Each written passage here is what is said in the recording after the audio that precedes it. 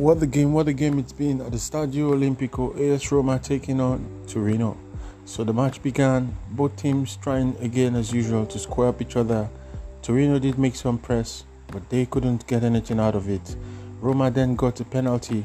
However, from the VAR point of view, the referee went to check it. They overruled the penalty because the ball struck the head of the defender before it went to the arm. Apparently the defender knew nothing about it.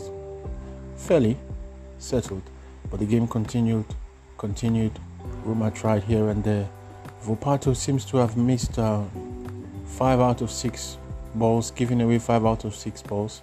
His crosses, maybe 3 out of 3, haven't got to the post or to the area where the Roma players can do more. So you can see that Pellegrini is being missed, Dybala is being missed for those good crosses.